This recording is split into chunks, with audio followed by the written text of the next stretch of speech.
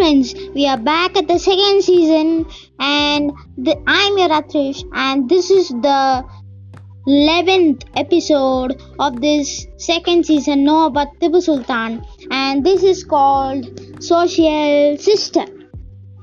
Okay, without wasting time, let's get into our today's episode.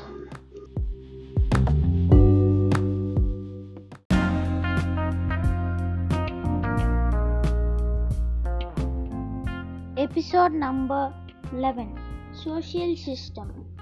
Tipu used to think much ahead of his times. The significant feature of his life was his attentiveness of the 18th century world's realities.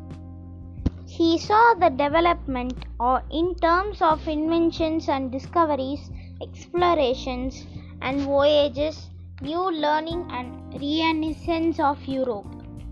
The nervous system of the body of Indian politics has been blocked by only one type of authority and dictatorship. Caste system had paralyzed the social system. The tendency of each rank or state to declare its own authority had divided the land. Tipu made efforts to balance the situation and built up faithfulness to a larger state.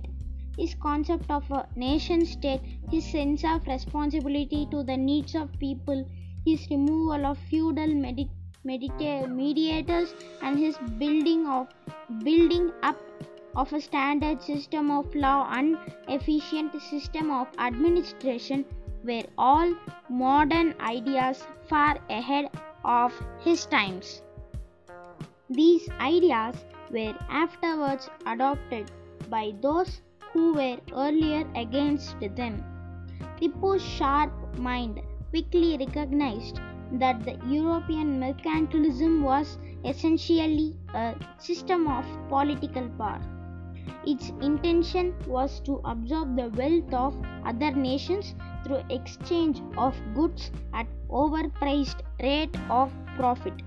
The merchandise of the East was sold in Western markets 100 times more than the actual price.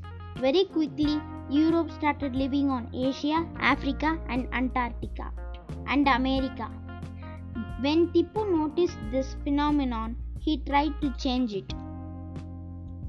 Tipu was a great ruler. Despite the political differences, he had great respect for Western science, technology, discipline, organization and system. Although Tipu was always preoccupied with the hectic political and military concerns, he never ignored the main task of improving the life and condition of his people. He undertook many measures to remove the economic differences. He made a plan of state capitalism. His commercial regulations visualized a scheme of banking organization in which small investors received a higher profit. It was a test of a new type of cooperative bank that promoted small savings.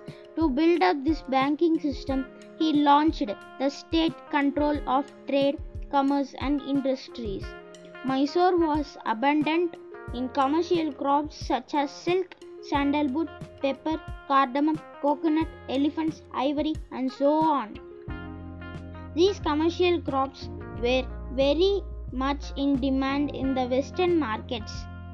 Tipu was dedicated not to let the trade of these goods fall into foreign hands.